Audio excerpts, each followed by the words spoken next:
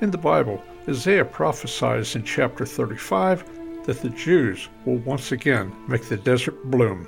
And of course they did. Sponsored by the Kaler Group Wealth Management in Lynchburg, Virginia. Call 434-455-7197.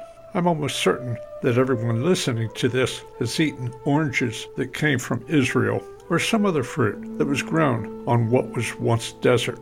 And now Palestinians and America's liberals want Israel destroyed. I have an idea.